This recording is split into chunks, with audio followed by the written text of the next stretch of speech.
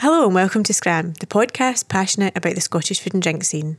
I'm your host, Rosalind Erskine, and as it's still January, two things spring to mind: Veganuary and Burns Night, and what a wonderful pairing for 2023. On this episode of Scran, we look at the delightful ways to celebrate Burns Night, but doing so in a vegan manner. First up, I talked to Emma Ray, a vegan chef with lots of hints and tips for anyone hosting a Burns supper, or indeed attending one. I talked to her about the challenges you can come up against when planning a vegan dinner party, as well as what her experience has been in the growth and popularity of veganism in recent years. My main thing to say to them would be that it will be tasty. Like, it's going to be good. If you if you stick to kind of the classic flavors of a haggis and, you know, sort of potatoes and the sort of base flavors are the same vegan or in a carnivorous diet. A lot of it's the spicing and the seasoning. So if you can get that right, no one will know. No one will be able to tell any different, and they'll think it's delicious anyway. I'm very excited to share with you a Burns poem to celebrate the National Bard, read by none other than Scottish actor James Cosmo. Visit Scotland kindly shared this recording with us, having carried out research this year that showed this piece, To a Moose, is in fact Scotland's favourite Burns poem. Many of you may remember learning it at school. I know I do. Thy wee but hoosie too in ruin, the silly was the winds are strewing, and nason now to big a new un o' foggage green.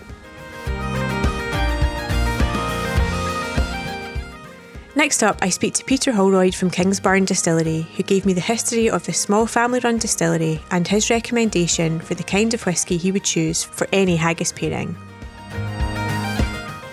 With whisky, you're either going to go with something that kind of is a contrast or that is kind of similar in some way to the foods. Finally, I chatted to Diana Thompson from Wine Events Scotland, who you may remember from previous episodes of Scran.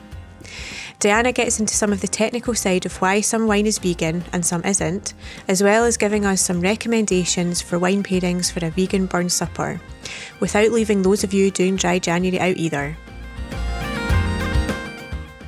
It all goes back to mostly it's the fining process. And the fining process is what stops wine from having sort of bits in it effectively. And it removes the very small particles of sediment which appear during this winemaking process.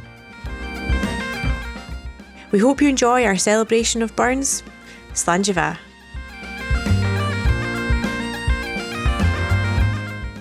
I'm now joined by Chef Emma Ray. Hi Emma, how are you? Hi, good, thank you. Thanks for having me. That's okay, thanks for coming on. So we are talking all things Burns Night and vegan foods, trying to combine the two because it's also Veganuary. Yeah.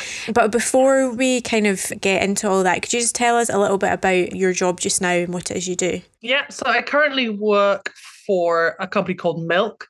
I'm the operational and also catering manager. So we do sort of events and catering for offices and parties, as well as having 5 cafes across Edinburgh. So I do sort of a mixture of admin and chefing and sort of a combination of both at the moment. But in the past you have been a solely vegan chef, is that right? Yes. So for the previous to about March last year, I've been a solely vegan chef for about 6 years. Are you a vegan yourself? I am, yeah. I have been vegan for coming up on 7 years now. Okay, cool. What kind of challenges would you expect people to maybe come across when they're trying to be vegan for Burns? If you're going to someone else's house is where kind of like you can fall into some tricky bits, because making your own vegan version of things is, I think, pretty easy, and you can get very good either replacements or alternatives to a lot of things that are meat-based. But it's when you're going around to someone else's house to eat or going out to eat, there's traditionally a lot of meat, cream, butter, all things that are not so vegan. The way that I would get around if I was going to a friend's house or a family member's house is I always offer to take a dish or two, but enough for, not just myself or the vegans, bring enough for everyone so everyone can try it. And that's a way of, contributing to the dinner, but also it means that there's options for you as well. So if someone is cooking for themselves and maybe, you know, gathering people for Burns Night at home, what kind of recipes or dishes would you recommend? So it depends kind of what style of meal, I guess, you're doing. If you're going sort of traditional, the normal starter for like Burns Nights is like a Cullen skink. So obviously like a smoked fish soup, so not so vegan. But you can do other really good, equally creamy smoked soups. I really like a smoked Jerusalem artichoke soup. It's got the same kind of like hearty, warm, creamy element to it. If you want to be a little bit fancy, whack a bit of truffle oil on there, make it kind of like an occasion thing. So that would be kind of like my step in for a Cullen skink.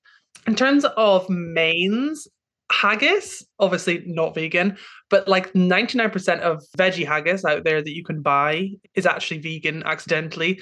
So that's like an easy swap. Or you can actually make your own sort of lentil haggis meat pretty easily. It's sort of onions, garlic, lentils, mushrooms, sunflower seeds for a bit of texture. And you go in there with like some pearl barley and oats in the same way that you would with regular haggis. So you can make your own if you don't like the idea of buying a vegan version of haggis because you're not sure about the ingredients and things. You can make a really good lentil haggis at home. And that is also can be used as a mincemeat. So you can, you know, if you don't want to go traditional route of actual haggis, you can do anything that you do mincemeat for. So whether it was like a sort of shepherd's pie or something like that, but with a lentil haggis sort of meat instead. So that's a really easy swap out. My favorite thing, I think, of Burns Night supper is actually the Swede and carrot mash that I normally would do on the side. And the trick, I think, to a good mash is leaving it a little bit chunky. Don't make it super smooth. Mash it just with a fork. And there's a vegan butter called Naturli. It's wrapped black paper. You can get it in most supermarkets, but that is the best vegan butter by far. And loads of that, and a load of oat cream and plenty of salt. And that makes like the best mash. And I guarantee no one will know it's like vegan, not got real butter in, and everyone will love it. And sorry, I was just going to say, what about dessert? Because I know Cranachan's quite a big thing and that's a lot of cream, isn't it? Yeah, it's a lot of cream. You can get really good cream replacement. Oatly are my sort of favorite, I guess, non-dairy dairy brand. Oatly heavy whipping cream is really, really good. And you can't really tell the difference. But if you wanted to go maybe a bit lighter or healthier, Oatly do a Greek style yogurt, which is made of oats, but it's a little bit less dense and, you know, not quite so heavy. Whiskey, I'm pretty sure 99% of whiskey is naturally vegan anyway. So that's easy in a Cranachan. And the only thing that you have to think about is honey. If you're plant-based, a lot of people who are plant-based eat honey, but if you're fully vegan, you don't. So an easy swap out for that would just be sort of like a maple syrup as your sweetener. So something like that. The traditional, I guess, also dessert would be a clootie dumpling, but that's pretty intense and pretty heavy, but not something I would normally go for.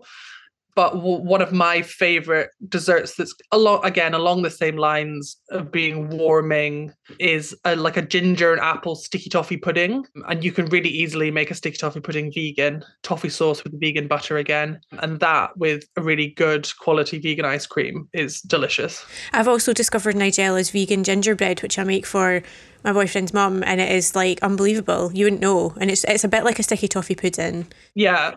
No, so good. I mean, you can kind of turn any of those ginger, apple cake, you know, any sort of dark sugar loaves or puddings, you can sort of botch into your own sticky toffee pudding by making like a good toffee sauce and just whack it in the oven. And you can turn all those kind of into your own version of a sticky toffee. And that's always a people pleaser.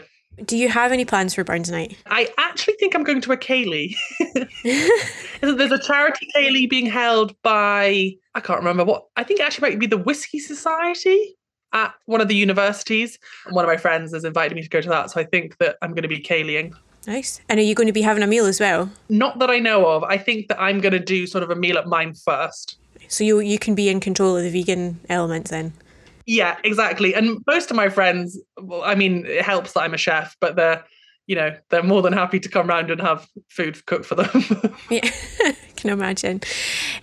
So just within your job, so obviously you've been a chef for a vegan restaurant, you're now kind of not, but what has it been like throughout your career to prepare non-vegan food for people at being a vegan? Is it challenging, or are you kind of okay with it? It's changed quite a lot, actually. So when I first started working as a vegan chef, it would have been 2014. I started in a really small vegan cafe in West London, and there wasn't where we were, there wasn't really the demand for it. We'd have, people coming in and asking for bacon sandwiches and all kinds of things, sort of presuming it was a regular cafe. And we sort of had to, I guess, convince people or sort of explain to them what we were. But throughout the years, there's obviously more and more demand for more vegan food. But also I moved into a slightly different setup in that I was in a fully vegan restaurant in West London.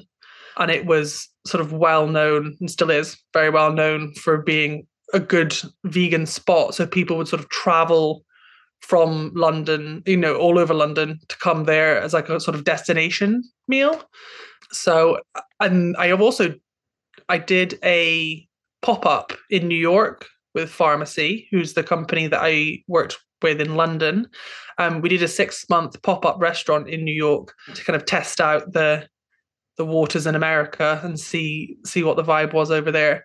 And they actually loved it. It was a very different experience working over there. The American sort of work ethic and kitchen environment is so different. We hired all American chefs apart from myself being the head chef.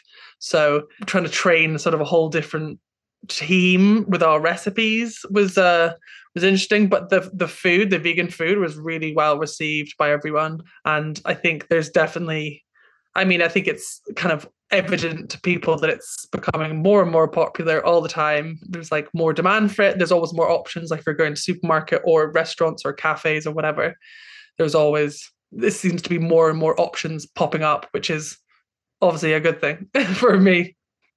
Yeah, I was going to say, and how do you feel about things like veganuary? Have you noticed that the people, maybe do you know anyone who's done it who's stayed vegan, or how do you feel? Do you think it's a bit faddy, or do you think it's a good thing? I don't think it's a bad thing. I think it's always a good thing if people are eating a little bit less meat and things. It's got to be a good step in the right direction, even if it's just for a month. That's a month that they would have been, otherwise eating meat. I know quite a few people who have done veganuary. Not all of them, in fact, I'm not sure any of them have stayed fully vegan, but a lot of them have gone veggie or sort of cut things out. So I think for the majority of people that do it sort of as a trend for veganuary, a lot of them maybe don't stay vegan, but they see that actually they can eat a balanced, tasty, nutritious diet that doesn't have to include all the time for them eggs, meat, dairy, fish, whatever. So but I don't think it's a bad thing. I think that if there's more recipes out there during that month, there's more, awareness about different alternatives to things. I think people do at least sort of incorporate it into their day-to-day lives, whether they turn vegan or not. They tend to reduce, meat and things like that. I don't think it's a bad thing for sure. And if you could give some tips to someone who is doing veganuary, who isn't normally vegan and is doing their own burns, what would your main tip be? My main tip would be make a dish that everyone likes and you make enough for everyone. I actually would suggest hosting, which maybe sounds a bit intimidating if you're not normally doing a vegan thing. But I think make it fun, maybe have your friends around and do it together, sort of cook together. But also, if you're hosting at yours, you've got full control of all the ingredients. And my main thing to say to them would be that it will be tasty. Like, it's going to be good. If you if you stick to kind of the classic flavors of a haggis and, sort of potatoes, and the sort of base flavors are the same vegan or in a carnivorous diet. A lot of it's the spicing and the seasoning. So if you can get that right, no one will know. No one will be able to tell any different, and they'll think it's delicious anyway. Because I feel like as well, like a few years ago, if somebody said they're vegan, there was a lot of kind of like eye rolling. Whereas now I think it's a bit more accepted. People are more willing to try it. Even ones who like maybe are like full on carnivore, they're a bit more like, okay, I'll give it a go. Like especially when it comes to like oat milk in your coffee, or like the little things that end up people do now that they maybe didn't do before. Yeah, I think there used to be certainly a bit of a sort of stigma attached to being vegan. You'd say, oh, I'm plant-based or I'm vegan, and people would assume that you sort of only ate salads and you wore felt trousers and whatever, which, I mean, if that's your vibe, sure. But I think with it becoming more and more mainstream, people have realized that actually you can have, this is not just related to Burns Night obviously, but you can have burgers and pizzas, and there's like junk food options and pretty much everything that you can eat in a sort of, I'd say, normal, in quotes, diet. If you want to, you can get a replacement for pretty much everything these days. So I think it makes it a lot easier for people as well. Because if they're craving a bacon sandwich, is it exactly the same? No, but there is vegan bacon that you can kind of get the sort of fix of, I guess. Definitely a lot less stigma around it. No, people don't necessarily think you're a giant hippie or whatever these days. Cool. Well, what's in store for your 2023? So I am hoping at some point during 2023, we'll see, depending on what the world does, I actually really want to open up my own cafe or deli. And I've been looking at it for the past sort of year or so. I actually looked at it pre-COVID, but obviously sort of things went a bit awry. And now I'm sort of, where things are on pause a little bit while we figure out energy crisis and all that sort of thing and bills. But the plan and the hope is by the end of 2023, I'll have a fully vegan, based in Edinburgh, deli sort of cafe spot. So that's the plan. So fingers crossed. We'll watch the space. That'll be great. Yeah. Well, thank you for your time, Emma. And looking forward to seeing everyone's vegan Burns nights. Cool. Thank you so much. And everyone take pictures. Yeah.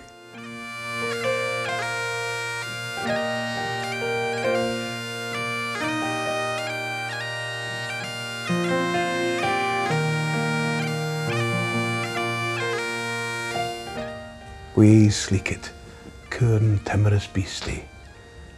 Oh, what a panic's in thy breastie. Thou needna start a wa sae hasty, wi' bicker and brattle. I would be laith to run and chase thee, wi' murder and paddle. I'm truly sorry man's dominion has broken nature's social union, and justifies that ill opinion which makes thee startle at me, thy poor earth-born companion and fellow mortal. I doubt na whiles, but thou may thieve, what then, poor beastie, thou mun live. A daemonicker in a thrave, is a sma requet. I'll get a blessing with a lave, and never miss it. Thy wee bit hoosie too in ruin, the silly was the winds are strewing, and nasin now to big a new un, o foggage green, and bleak December's winds ensuing, baith snell and keen. Thou saw the fields laid bare and waste, and weary winters coming fast, and coosy here beneath the blast thou thought to dwell, till crash, the cruel coulter passed out through thy cell. That wee bit heap o' leaves and stibble has cost thee mony a weary nibble. Now thou's turned out for all thy trouble, but house or hold, to thaw the winter's sleety dribble, and Cranrach called. But Moosie, thou art know thy lane, in proving foresight may be vain. The best laid schemes o' mice and men gang after gley, and lea us naught but grief and pain for promised joy. Still thou art blessed compared with me. The present only toucheth thee, but och, I backward cast my ee on prospects drear, and forward, though I cannot see, I guess and fear.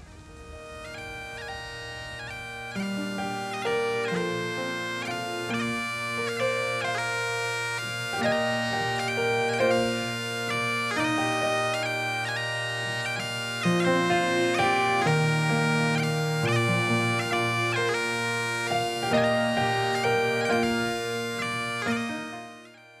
joined by Peter from Kingsbarns Distillery. Hi Peter, how are you? Hello, not bad. How's yourself? Good, yeah, good. Slightly cold on this January day. We're looking forward to Burns Night, which is happening this month. But with you, we're going to talk whisky. So before we get into it all, could you just sort of give me a little overview on your job and what you do at the distillery? Yeah, no worries. My name's Peter Holroyd. I'm the distillery manager here at Kingsbarns Distillery. And we're a small family-run, independently owned whisky producer based out here in the East Nuke of Fife. About as far east in Fife as you can get, really, just outside of Crail. And essentially, we're making a very light and kind of fruity, floral style of whiskey, something that goes for any occasion, I would like to think. And yeah, we're producing about 34 barrels a week as well. So we're not massive. We're not one of the big players, but we think every drop counts. And your job is you just kind of oversee it all, or are you also very hands-on in the making of it as well? Yeah, exactly. I mean, it's a very small team here. We've got three or four distillers, all in all, myself included. I'm involved in every aspect of the production, from malt in to spirit going into casks. As I say, it's quite a small business, so the benefit in that is you get your hands stuck in a wee bit of everything. You're not just filling casks all day. You're involved in a little bit of the production side, a little bit of the marketing side. A little bit of the tour experience as well, because we have a visitor centre here and a cafe, so we're trying to kind of showcase and show people what we do as well. So that's another side of the business. But yeah, a lot of it's taking in casks, sending out spirit, everything, as I say, from grain to bottle, really.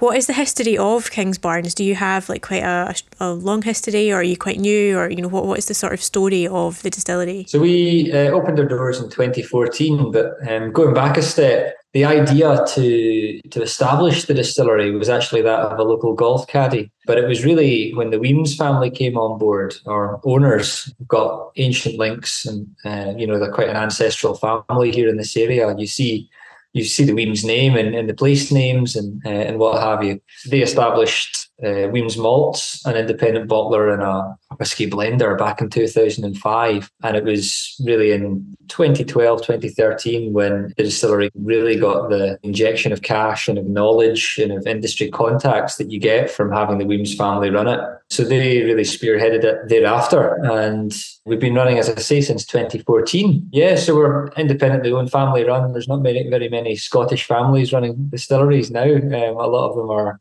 big international or corporate distilleries, but we kind of pride ourselves on being one of the smaller ones, I suppose. Nice. So just for anyone that doesn't know, so as I said, we're talking Burns Night, we're talking vegan or veganuary, merging the two.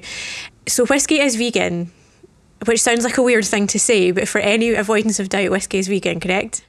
Yes, as far as I'm aware. Although I had a look at sherry, and at least on the internet, it seems as though some sherries are not vegan. And obviously the whiskey industry uses some sherry casks. But I think that's a very, very small proportion. It's to do with what the sherry producers might use for finings to fine their sherry, to kind of get it to clear. And I think in the past, my background's in brewing. For producing beer, they use something called isinglass, which is, strangely, it's a product that comes from fish's swim bladders, and it helps to clear the beer. Nothing like that is used in whiskey, though. If you buy a bottle of Dream to Dram, which is our flagship malt, it's not got any of that in it. It's just from bourbon barrels and shave toasted recharred casks as well. So I'm confident in saying that whiskey's vegan, especially anything that's had just bourbon casks in it. That's definitely the case. So that's a good tip for anyone vegan. So if you're going out to buy whiskey for your vegan burn supper, look for bourbon casks.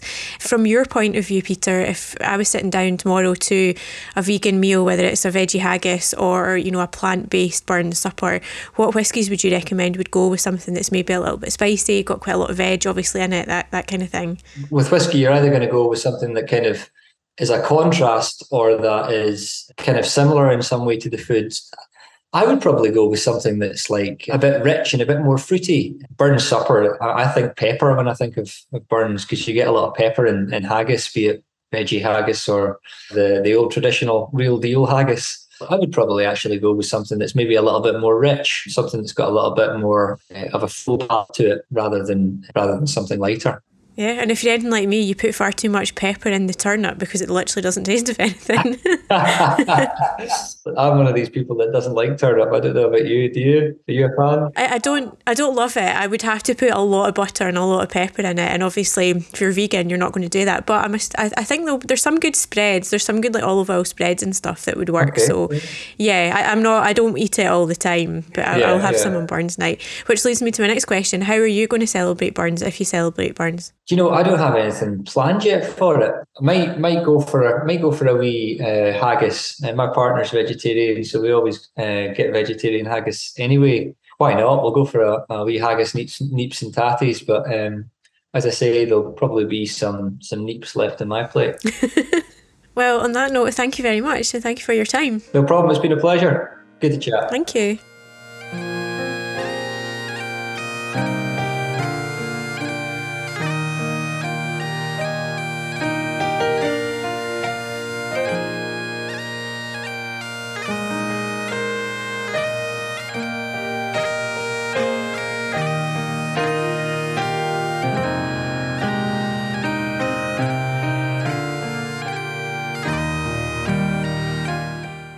I'm now joined by Diana Thompson of Wine Events Scotland. Hi Diana, how are you? I'm very well, thanks Roz. Nice to see you. You too. Could you just tell us a little bit about what it is you do for anyone that doesn't know? Great, thank you. Yes, so I run Wine Events Scotland and I organise various wine festivals. We've got one coming up on the 3rd of June with Oz Clarke at the Assembly Rooms in Edinburgh. That's called Edinburgh Uncorked. So the idea is it's all great wines at great prices. So whatever the price level, whether it's entry level or top end, it's offering great value for money. And it'd be a lot of fun, of course. And I also teach WSET, which is the Wine and Spirit Education Trust, and continuing on with lots of Zoom tastings as well and other ones in person. We're talking Burns, we're talking vegan. If you were vegan celebrating Burns and you wanted to have wine with your meal, what kind of wines are vegan and what makes a wine vegan or not vegan? Right. Okay. So it all goes back to mostly it's the fining process. And the fining process is what stops wine from having sort of bits in it effectively. And it removes the very small particles of sediment which appear during this winemaking process. Trying not to be too geeky about it, but you effectively get these negative and positive charged particles within the wine, and they act rather like magnets. They either repel or attract to one another. If they attract, that's great, and they fall to the bottom of the vessel. And if they repel, they stay suspended. And so these suspended particles need to bind with particles of effectively the opposite charge, so they become neutral and fall to the bottom of the vessel. So that's where the fining agent comes in. Now, traditionally, they were all animal proteins. So egg whites were used, which is often used in cooking. If anyone's ever made aspic jelly, for instance, you'll use egg whites to fine it, to clear it. Casein is another, which is found in milk. Gelatine, which is found in pigskin, dare I say. And then possibly the oldest one of all is isinglass. And that is found in the membrane of fish swim bladder. It probably sounds horrible, but it basically is a form of collagen. And that's been used for centuries, and it dates back to Roman times, as we are aware. So, but nowadays, as winemaking is sort of modernized and these traditional animal-related processes aren't actually being used, and they've been replaced by often better or preferred plant-derived ones. So the classic ones are bentonite, which is effectively a form of clay. That's also used in beauty products, face masks, and also vegetable pea protein. So quite simply, those are used for fining instead of the animal products. Other animal-related products that might appear are beeswax, which is just used for sealing the wine, or what's called agglomerate corks. So those are corks where they've got bits of cork, and they've been glued together to form the cork, and they use a milk-based glue effectively. But we don't see agglo or agglomerate corks so often these days. That's how a wine can not be vegan, because obviously it's from grapes, so a lot of people think well, it should be vegan. Oh, that's really interesting. I didn't realise about the corks either. So if you wanted to go for a fully vegan wine, how do you find out whether or not your wine is vegan? Yes, that's the thing. A lot of producers have signed up and become accredited, but it is expensive. And so, going back to that, unless they've actually signed up to this and got the sort of the logo on the back, you can't tell so easily. Interestingly, there's a US website called Barnivore, which is BARNIVORE.com, and they've got almost 57,000 wines listed on there. So it's a search facility, and it's really easy to look at it. So if you're wanting to find out whether a wine that you like is vegan, Barnivore is probably your best bet. But otherwise, a lot of producers are producing vegan wines just as a matter of course, and not because they want it to be vegan, but it just happens to be vegan. And also you can do a search facility. So classic ones, Majestic and Waitrose and also Laithwaite's have a search facility. Interesting, Majestic I think they've got 510, I looked this morning, wines listed as vegan, and apparently they had 29 in 2018. And Waitrose Cellar, I think, have got just under 500 as well. And Laithwaite's last year for Veganuary, they looked at their search facility, and they saw a 20% increase just in January of who's searching for vegan wines. So obviously it is all cottoning on. Yeah, well, that's brilliant. So and that's good for vegans because obviously, it's easy to find and there's a lot more choice these days. Yes. But again, it is difficult to tell because not all producers, particularly the smaller ones, are wanting to go through the accreditation process because it's quite lengthy and expensive. So to go back to Burns Night, if I was sitting down to have a veggie haggis, for example, what kind of wine recommendations would you have? Right. So I always go back to, some people might want fizz, some might red or white. A classic one would be red, but white wines go very well, or even rosé. Mouton Cadet rosé, which you can get from Slurp, that is vegan. And then on whites, there's a great one, Wither Hills from New Zealand, which is a Sauvignon Blanc available in Waitrose. And it's got quite sort of peachy characters and creamy characters. So I think that would go very well. But if you're going for a classic red wine, Hamon Bilbao is a very good one. And all their wines are vegan and obviously vegetarian. And they always have been. But again, it's not necessarily reacting to the trend. It's just a matter of course. So Hamon Bilbao, they have a fantastic Crianza, which I think is superb. But then if you are going dried January, you might want a non-alcoholic wine. And there's a great one out there called Noseko, and that's also vegan. It's a sparkling de-alcoholized wine. It's available in Sainsbury's, Tesco, Asda, Morrison's and Co-op, and it's only £3.25. So that's great. It's got lots of flavours, sort of mouth-filling Cox apples and a little bit of ginger. So it might go, if you've got a spicy haggis, it might go well with that. But it would do equally well.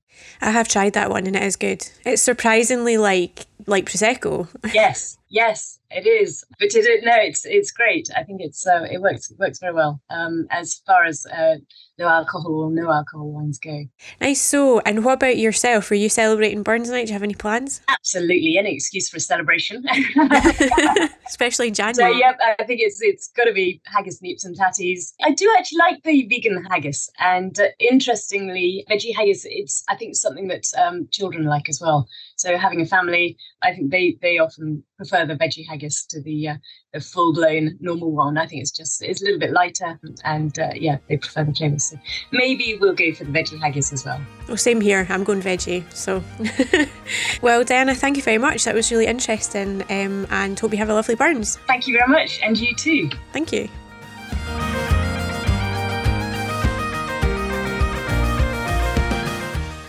Thanks to all my guests on this episode, and thanks to you too for listening. Please remember to rate, review and subscribe so you never miss an episode of Scran. Scran is a Lodgewell podcast that's co-produced and hosted by me, Rosalind Erskine, and co-produced, edited and mixed by Kelly Crichton.